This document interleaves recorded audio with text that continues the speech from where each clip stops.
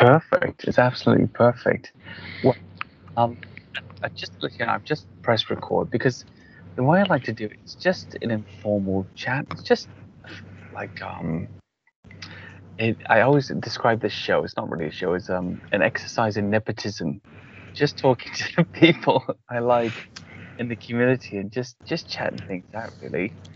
And after we got to talking about the Ziomaro evidence that time, and you did that awesome bit of investigative work, which after seeing it in action, seemed to me like the most obvious thing to do. But why didn't I do it? I just didn't think they would answer, and yet there you had it. You got the information after that bit of work. Anyway, which we'll talk about later.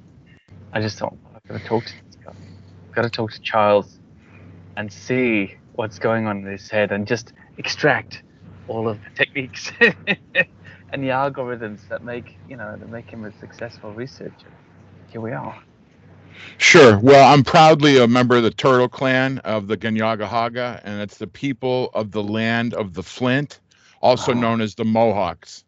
Mohawks. Okay, I've heard of that, of course. And we're known as diplomats. So I take that seriously. I've gained abilities from interacting with people in my clan, with other clans, as well as then in a sometimes formal but mostly informal intergovernmental role. And so I just tried to transpose some of that into our Zuyu Meru research, and we did have some success there in response. I haven't given up. I've continued to ring some bells, and that's where we're at there. But I'm prepared to take it all the way to the top, and I will find a friendly, scientific-minded person to enlist and see if they can help us get to that point where at least the material can be located. Then it's some of that matter of sometimes you get what you wish for, who will pay for the testing, but then that would be a good problem to have, I think. Yeah, and if that's our only problem, I think that's the least of it. Then we can get those people who might be able to help in that respect, get them energized and and ready to get on board. I mean, speaking to Scott, and Scott's a good friend of mine. I really respect his research. He's been at it for so long, and he's always so open about what he's discovered with everybody in the community. Speaking to him about that, I was really excited to say, wow, actually, yeah. I mean, we have eDNA. We can actually detect the type of shark that's been used in the shark fin soup. That's how good this method is now. If we get hold of that sample, the Ziomaro sample, oh wow, what could we find out? Would it prove yet again we're just looking at the elastidin from an outsized basking shark? And it would be outsized at that sample that was discovered on the Ziomaro, or is it something else? The holy grail that we researchers are always looking for. There's so many methods now. Anyway, I thought it was fantastic sleuthing work, and it got me energized again, and it got me thinking about that phrase that always pops into my head normally when I want something, but I don't think people will give it to me or will help me with it, which is don't make their decisions for them. Don't assume the answer is no until you've asked and got that no, and yeah, they're fantastic. So tell me more about, you say you're from the, I don't know how to refer to it as the Mohawk Nation or the Mohawk tribe. You talked about being involved in intergovernmental diplomacy. Is that within the tribes or also with the U.S. government? Yeah, I'd say it's multifaceted. Turtle Clan, it caucuses within itself in order to come to some decisions. You hear a lot of rhetoric about the clans being the forerunner of the U.S. Constitution. We would serve one branch of government, and then we turn it over to the Wolf Clan. The Wolf Clan and the Turtles then begin to deliberate, and then when we come to a conclusion, this is the process by which consensus is reached, and then the Bear Clan becomes the third arbiter of the discussion. And you continue to refine the argument or the dialogue as it goes through that process. It could take a while. Sometimes it's very routine. But then when you come to a unity within this and I'm going to refer to our longhouse as a government, then you can take your government and apply it or interact with other governments. And we have the tribe, which is federally recognized by the United States government. You have the First Nation tribal band councils, and they are Canadian recognized. And where our community is, it's right on the border between Ontario, the province of Ontario, the province of Quebec, the St. Lawrence River right there. And then our people are literally on the 45th parallel. So we're halfway between the equator and the North Pole. And we enjoy a unique position, not only within other tribal groups, but also within our own confederacy. And you may be familiar with the Five Nation Iroquois Confederacy. Now it's the Six Nations, the Tuscarora are in there. But we were kind of the stubborn ones. We were the ones that if you couldn't convince us that the whole bury the hatchet under the tree wasn't going to work, we were the keepers of the Eastern Door. We came in a lot of contact with the Jesuit missionaries. We came in contact with a lot of the French traders and trappers. And there was, again, an infiltration first with the French, with us. But the Dutch were also a predecessor of them. And we have agreements with not only the Dutch people and the government of the Netherlands, but also with the French. Not so much, because we were allies with the British. And we suffered for that, because at the end of the Revolutionary War, we then departed into Canada for some protection, but we were also protecting loyalists who were driven out of the colonies. And then in the War of 1812, there was another upheaval there. Most of our people are in Canada, so to speak.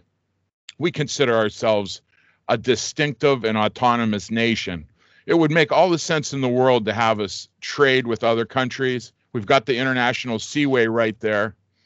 However, there are some prohibitions the U.S. likes to place on us, and we're constantly pushing back on those aspects of the, the tethers.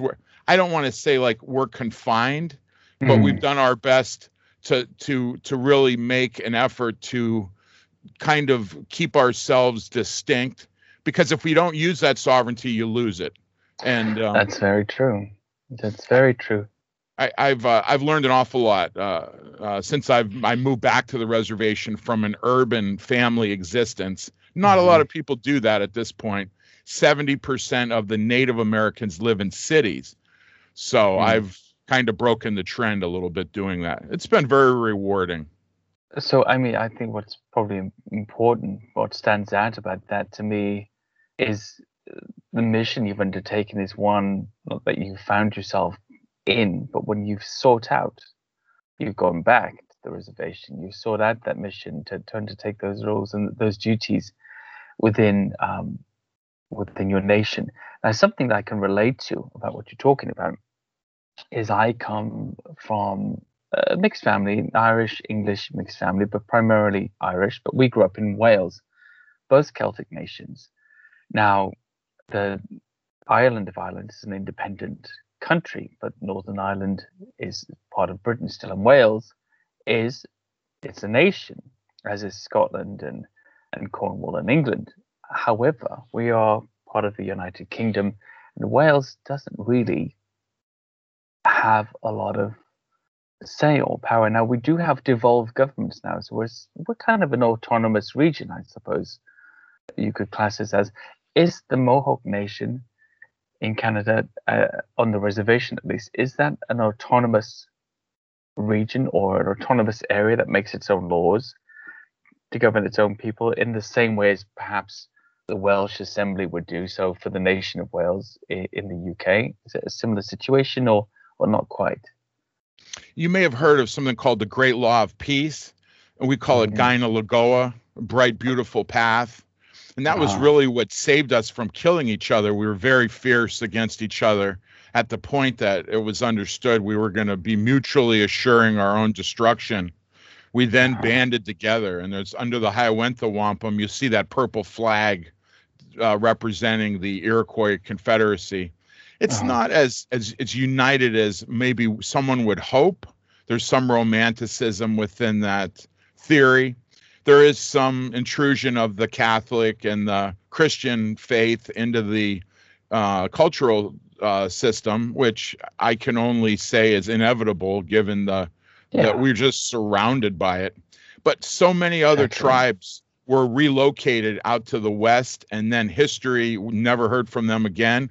And it was attempted with small numbers of our people that were convinced to go out there, and yet most of us stayed intact, or as a community, and that's why our numbers are growing. This is a very, very depopulated area of the United States where I'm commenting from, and it's not because it's not good living here, but the industrialization. When the Seaway went through, it was the largest project that had been ever undertaken for as far as capital investment. And one of the byproducts of that was industrialization of the hydropower. But then we suffered pollution or the effects of pollution. And there's 3 EPA, Environmental Protection Agency, Superfund sites within 15 miles of the reservation. Which is very disproportionate. But what it would do is it would create gigantism within some of the fish that our people were fishing. And initially, I think they might have seen it as a bounty. So they're eating these large fish, but they're not realizing they're compacting these PCBs, chemical bodies that are used in electrical equipment. And within a generation, you saw arthritic conditions that reminded you of John Merrick, the Elephant Man. Oh, really? It was staggering what it did to the joints, and it just created rheumatoid-like visualization. And now you're really told don't eat more than one fish a month. That's a single fish that you actually catch in the Seaway. So it's because of this pollution. Absolutely, yeah. Wow. And it's saturated into the ground, into the water, into the ground. And now it's been around so long, it's actually gone airborne. So it's affected our men, the testosterone levels lower. It's affected our adolescent youth. Their testosterone in the males is low. And in the women, the breast milk is contaminated. So these are traumatic issues. But we've retained a foothold here. And although there is a brain drain in general around us, we're the growing community here in this so-called border region. We don't recognize the border because we weren't asked for our opinion on it. The 1783 Treaty with Paris created this. And unfortunately, the British left us out, even though they took somewhat of a benefactory role with our connections. Well, we have a history of that, by the way. The Arabs have a saying, or they used to have a saying about the British, is that it's better to have the British as your enemies than your friends. If you're their enemies, they'll try to buy you. If you're their friends, they'll try to sell you. Wow. So that's their saying. That's their old saying about the British, at least about the empire. But I think it still holds true. That we're known as a diplomatic nation as well, but as well as a conquering nation, and that's within that diplomacy, I think, is tactical guile. That's within all forms of diplomacy. I would like to say that those days obviously are long behind a country like this, and I feel no compunction to wear the mantle of the deeds of those others. That's nothing to do with me. But it's strange. It's strange how it affects a nation and how it affects the world at large. It always amazes me that essentially all over the world, people are speaking English or some form of it. Even myself being from a Celtic background, being here in England, where I live now in London, I realize every day, talking to people from 1,000 nations all over the world, I can recognize my language in 1,000 accents. I know what's been said, and it's a strange state of affairs, isn't it? It's almost like it's the leftover, the remnant of something that is no more. But it's still this strange remnant, even if you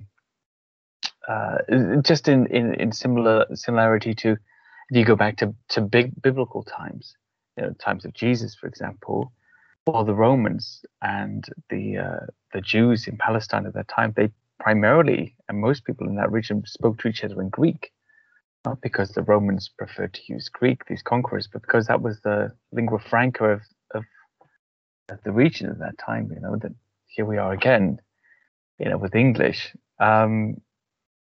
It's just a strange set of affairs. But going back to what you were saying about the nations, the Mohawk Nation especially, you don't recognize that border that's in place now, but do you recognize it when you cross it, or do you have ways to cross without being that are not through the regular channels? Can you cross the border without being Right. seen? I guess is what I'm asking.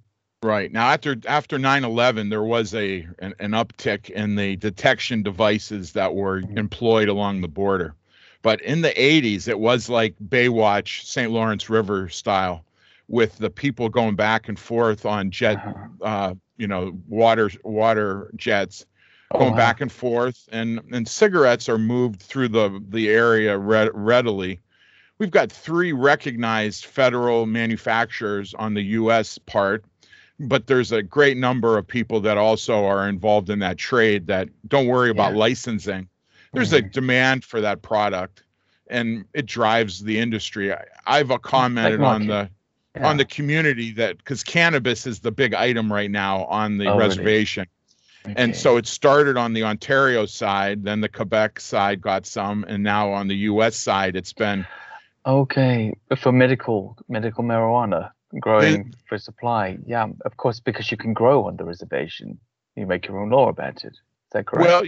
Well, actually, I don't know how familiar you are with the marijuana trade in the U.S., but there's a part of California called the Golden Triangle, and we're essentially in the Golden Triangle of New York here, with the amount of marijuana that comes through the reservation. And I don't make any excuses about it.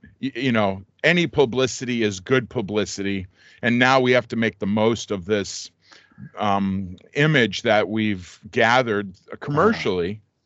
We don't really grow it here because it tends to be hydroponically grown. But you mentioned medical marijuana. This is actually at the consumer level. It's not requiring a medical prescription or a referral by a doctor. Oh, I understand. But we do have internal regulations we've developed. We do have the material tested. It's individually packaged. It adds some overhead to the cost, but people want that. I lived briefly in Ohio, and unfortunately, you were finding the fentanyl drug being used to lace any number of other products. That's a terrible substance. It's just it's ravaging Ohio. You'll find people in comatose states in parking lots in their cars overdosing. Sometimes the children will be in the back seat.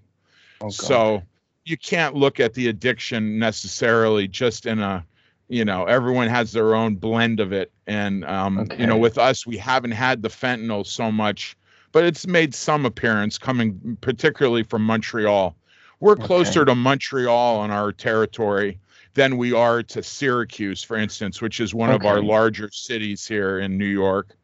We're further north than Lake Placid. If you remember, there was some Olympic Games here. Yeah, and I know where that is. It's people would say, "Boy, that's very cold up there," but we're 2 hours north of it. So we've there was a movie in 2008 called Frozen River that dealt with some human trafficking. It goes on. I mean, we're concerned about it, but we also want to be proactive. And in fact, I've written as a national columnist for the Indian Country Today media network that we need to have a circular border around our community, and we enforce that because we don't want to be exploited. We want to really be assertive for ourselves. We're not good as wards of the state. We're just a little too forward-leaning.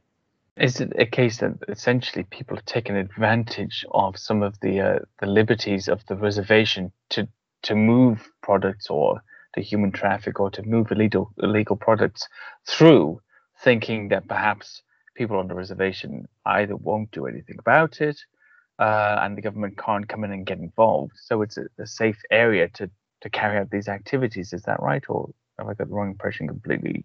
Yeah, I mean, when you refer to it as illegal, I'm going to refer Mm. to it as non-taxable. And so that's where Ah, the okay, legality, both for Canada and the US, comes into okay. play. And of course, we didn't develop these cigarette machines. They were brought here. Mm. The corporations were using export-only cigarettes, taking them to one part of the reservation, turning around and having it then shown as having entered the country, and then the Okay, profit margin became much wider. And okay. this was in the 80s. 90s started to slow down a little bit. We had something that's been referred to as a civil war here. It Hmm. involved some factions that were Catholic. Also, there was the Longhouse belief, and a lot of that's an oil and water kind of mixture. It's a little different now. The Catholicism is a little more old school. We went through a real drought of our language at one point, and Hmm. there were emergency measures that were put into place in order to preserve it. And now Yeah, most of the young people have some working fluency of the well, language. that's good.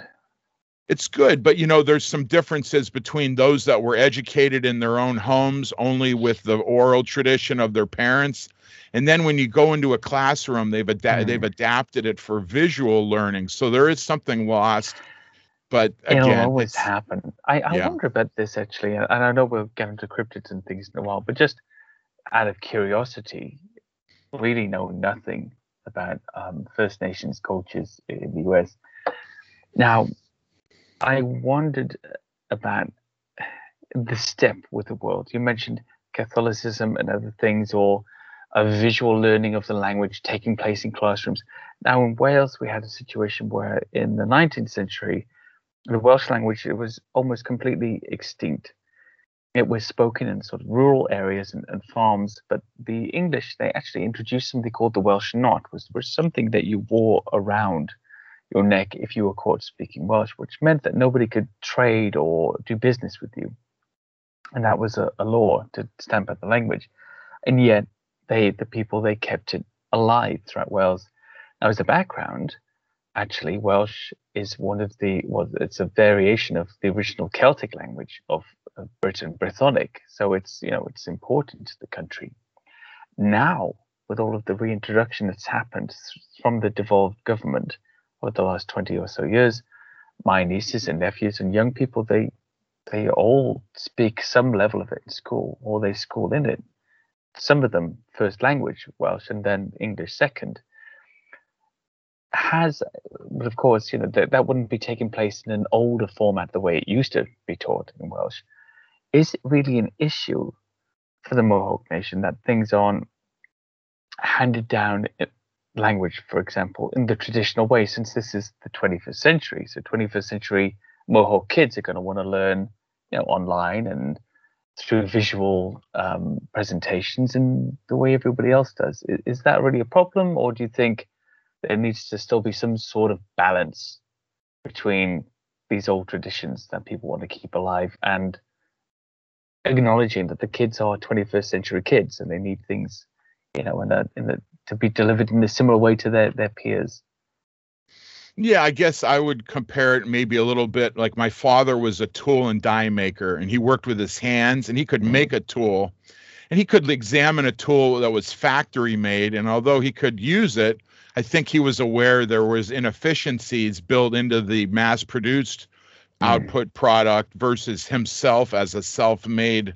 He's good mm. with math, and it turns into drafting, and then he's able to actually he was very accomplished as Yeah. a person that worked with his hands. Had some college. He was a World War II veteran. I Uh-huh. was late in life for him, but it gave me an interesting perspective. So when I think about what you're asking, I think technology is going to come full circle, because if somehow we can put a USB, and I know this sounds, like, okay, this is a little too quick to solve the Mm, problem, and USB, the older speakers that were completely handmade, you're mm, going to be able to then take that vocabulary and transpose it into a learning module. I believe that if you want to learn Mohawk, it will be able to be instructed to you in a way that you have at least a vocabulary. Then the mm. phonetics become another issue. Getting it out of Yeah. you is going to be the next factor. what I think you'll see these expert speakers that were homegrown is they say that there's a mechanical delivery to some of these younger people, and that until that becomes the norm, there's going to be like a wine critic type of a understanding there, that it's the fermentation of that homegrown, home educated speaker is unparalleled. But most people don't have the patience to come to that knowledge in that way. And I'll be honest, I can all the read time. it. Yes, I can read it to some extent, but it is not my gift. My gift is in the English language. And it's because I read comic books when I was younger, and I developed a significant vocabulary. I'm almost like a rapper. I don't know what I'm going to say until a second before I say it. And it's almost like out of the ether, I'm able to pull it out of the Akashic record almost. Sure. I've gone and done public speaking where I never prepared anything, and I channeled the audience. And I had people say the hair was standing up on my arms when you were talking. So again, we have to find that gift within us in order to, kind of hit then those opportunities or possibilities professionally. It's different for every person. Of course, it's different for every person in the world. And, I think that, we even explain it to our children every day. One of them is a very natural and accomplished artist. The other one is a fantastic at dancing, but they don't have the same gift. One is great with math, the other one is great with other things. And I think that's the same for all of us in life. Some people are just going to be able to naturally talk like yourself, without thinking, without preparing. Others, like me, if I do a speech, if I do a conference, I'm knee deep in research for months and months on end. And then there's notes and cues and things everywhere, because that's just not the way my memory works. I'm slower of speech. Now, something that's very interesting to me is, of course, the old legends, or let's just say local legends, more correctly, of cryptids within First Nations folklore. Within the Mohawk Nation, there are a few things that you can tell us about, some of the well-known cryptids, or things that even perhaps talked about or cited today. Sure. Yeah, I'd like to start with some of the historical oral traditions that would have focused on what are called stonish giants, or the stone giants. These were apparently large-statured individuals who would come in contact with our people, whether through trading or territoriality. And they, in order to make themselves more formidable, would basically encase themselves in sand and rocks, which they were able to lay in, and it kind of formed a texture on their skin, and that made them supposedly impervious to arrows and spears. Wow. Now, we had a much greater range of freedom in our territorial dealings 2 centuries ago as compared to now.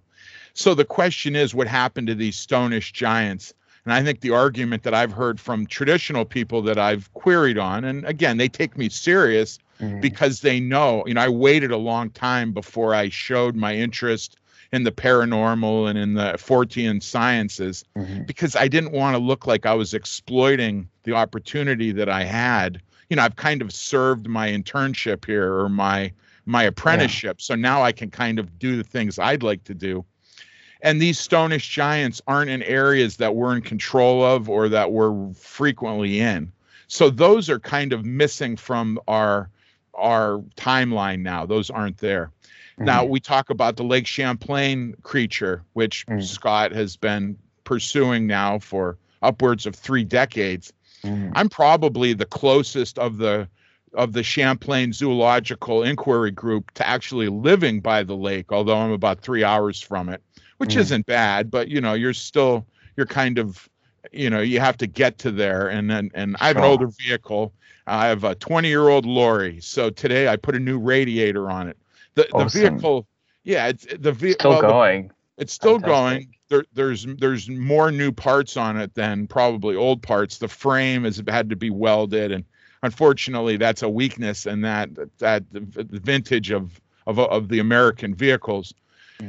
but it served the purpose to get me from one point to another. And I stayed in the vehicle when I was with Scott there when we were doing our Champlain searching there in June. When I bring up the Champlain creature, though, that has been recognized from some of the earliest journaling that was done by Samuel de Champlain, and he referred to it as like a toothy kind of a creature. If we think about that from a step back, it might be a gar family kind of fish, and who knows what the population was of those creatures at the time for him to be there. But just imagine there was no motor vehicles at all on the lake, so a canoe would probably have been a stimulant if there was something there, and they may have been easier to come up to it because the paddle isn't going to chop their head off like with a propeller might. And the noise. Yes, the noise. So lack thereof. Yeah. So I believe there were more interactions with whatever is in the lake with when our people and the Algonquins were another people that were in that area, that they would have also come into some encountering with it. And if it breached the surface, it may have flipped canoes over. And some canoes were so long, they were designed to be floated. If you tried to pick them up from a central point, they might break in half. So there's a lot of things there that I think when you hear these legends, you have to look at it with a little bit of they say real politic. I kind of say with a real narrative style. Yeah. Imagine if you were there. Now, I'm a believer, not to divert too much from our discussion here. I'm a believer that eventually we're going to be able to make technology that will allow us to see at least to the depths that the sunlight is going into the water. Imagine what that's going to do in terms of allowing us to monitor, say with a drone. You leave a drone in an orbit, maybe even with a FLIR camera, and then use that as an aerial observation point with being able to see below the surface. I think you're going to have some success in determining some of the things that are in the lake, because it's just not as deep as, say, Loch Ness and some of those other areas. Loch Ness would be a harder one to crack because of the murkiness of the water. It's just so murky. I've been there several times, and Loch Morar is a lot better. It's actually clear. You can see the bottom where it's shallow enough to see the bottom. And there are stories and sightings there, but Loch Ness, it's just a few feet below the surface. It's completely black. And in fact, when you stay in the hotels surrounding there, it's because of the peat runoff in the hills. When you use the taps, when you turn the taps on, the faucet on, the water is brown. Now it's perfectly healthy and wonderful, but it's peat stained. Even the tap water, the faucet water is peat stained.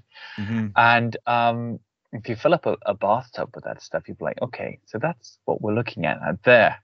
Sure. Times 100. Yeah. Sure. Impossible.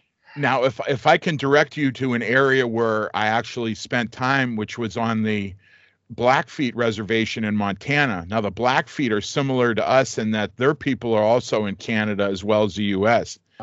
When you go to the other side of Glacier National Park, which is predominant in that area, the Rockies, you get to Flathead Lake. And I don't know if you're aware of the Flathead Lake monster, but it is very clear water there. And Scott has indicated that's a dream of his to go there and be able to take a crack at that one, because it's considered to be fairly commonly experienced for people in that area. And that one goes way back with the Native Americans, the people that lived on that side of the Glacier National Park. So I only mention that sort of as a border area in addition to the First Nation Native American connections. No, absolutely. Did you hear from the Blackfeet tribe if they had a name for the Flathead Lake monster? Is there? I've only ever heard of it referred to in that sense, never the original name. Yeah, I'd have to consult some notes on this one. Yeah. There's a library there, Flathead Community College, and there's a very friendly librarian that I came in contact with before, who's actually a forest ranger in the summer. So he was unique.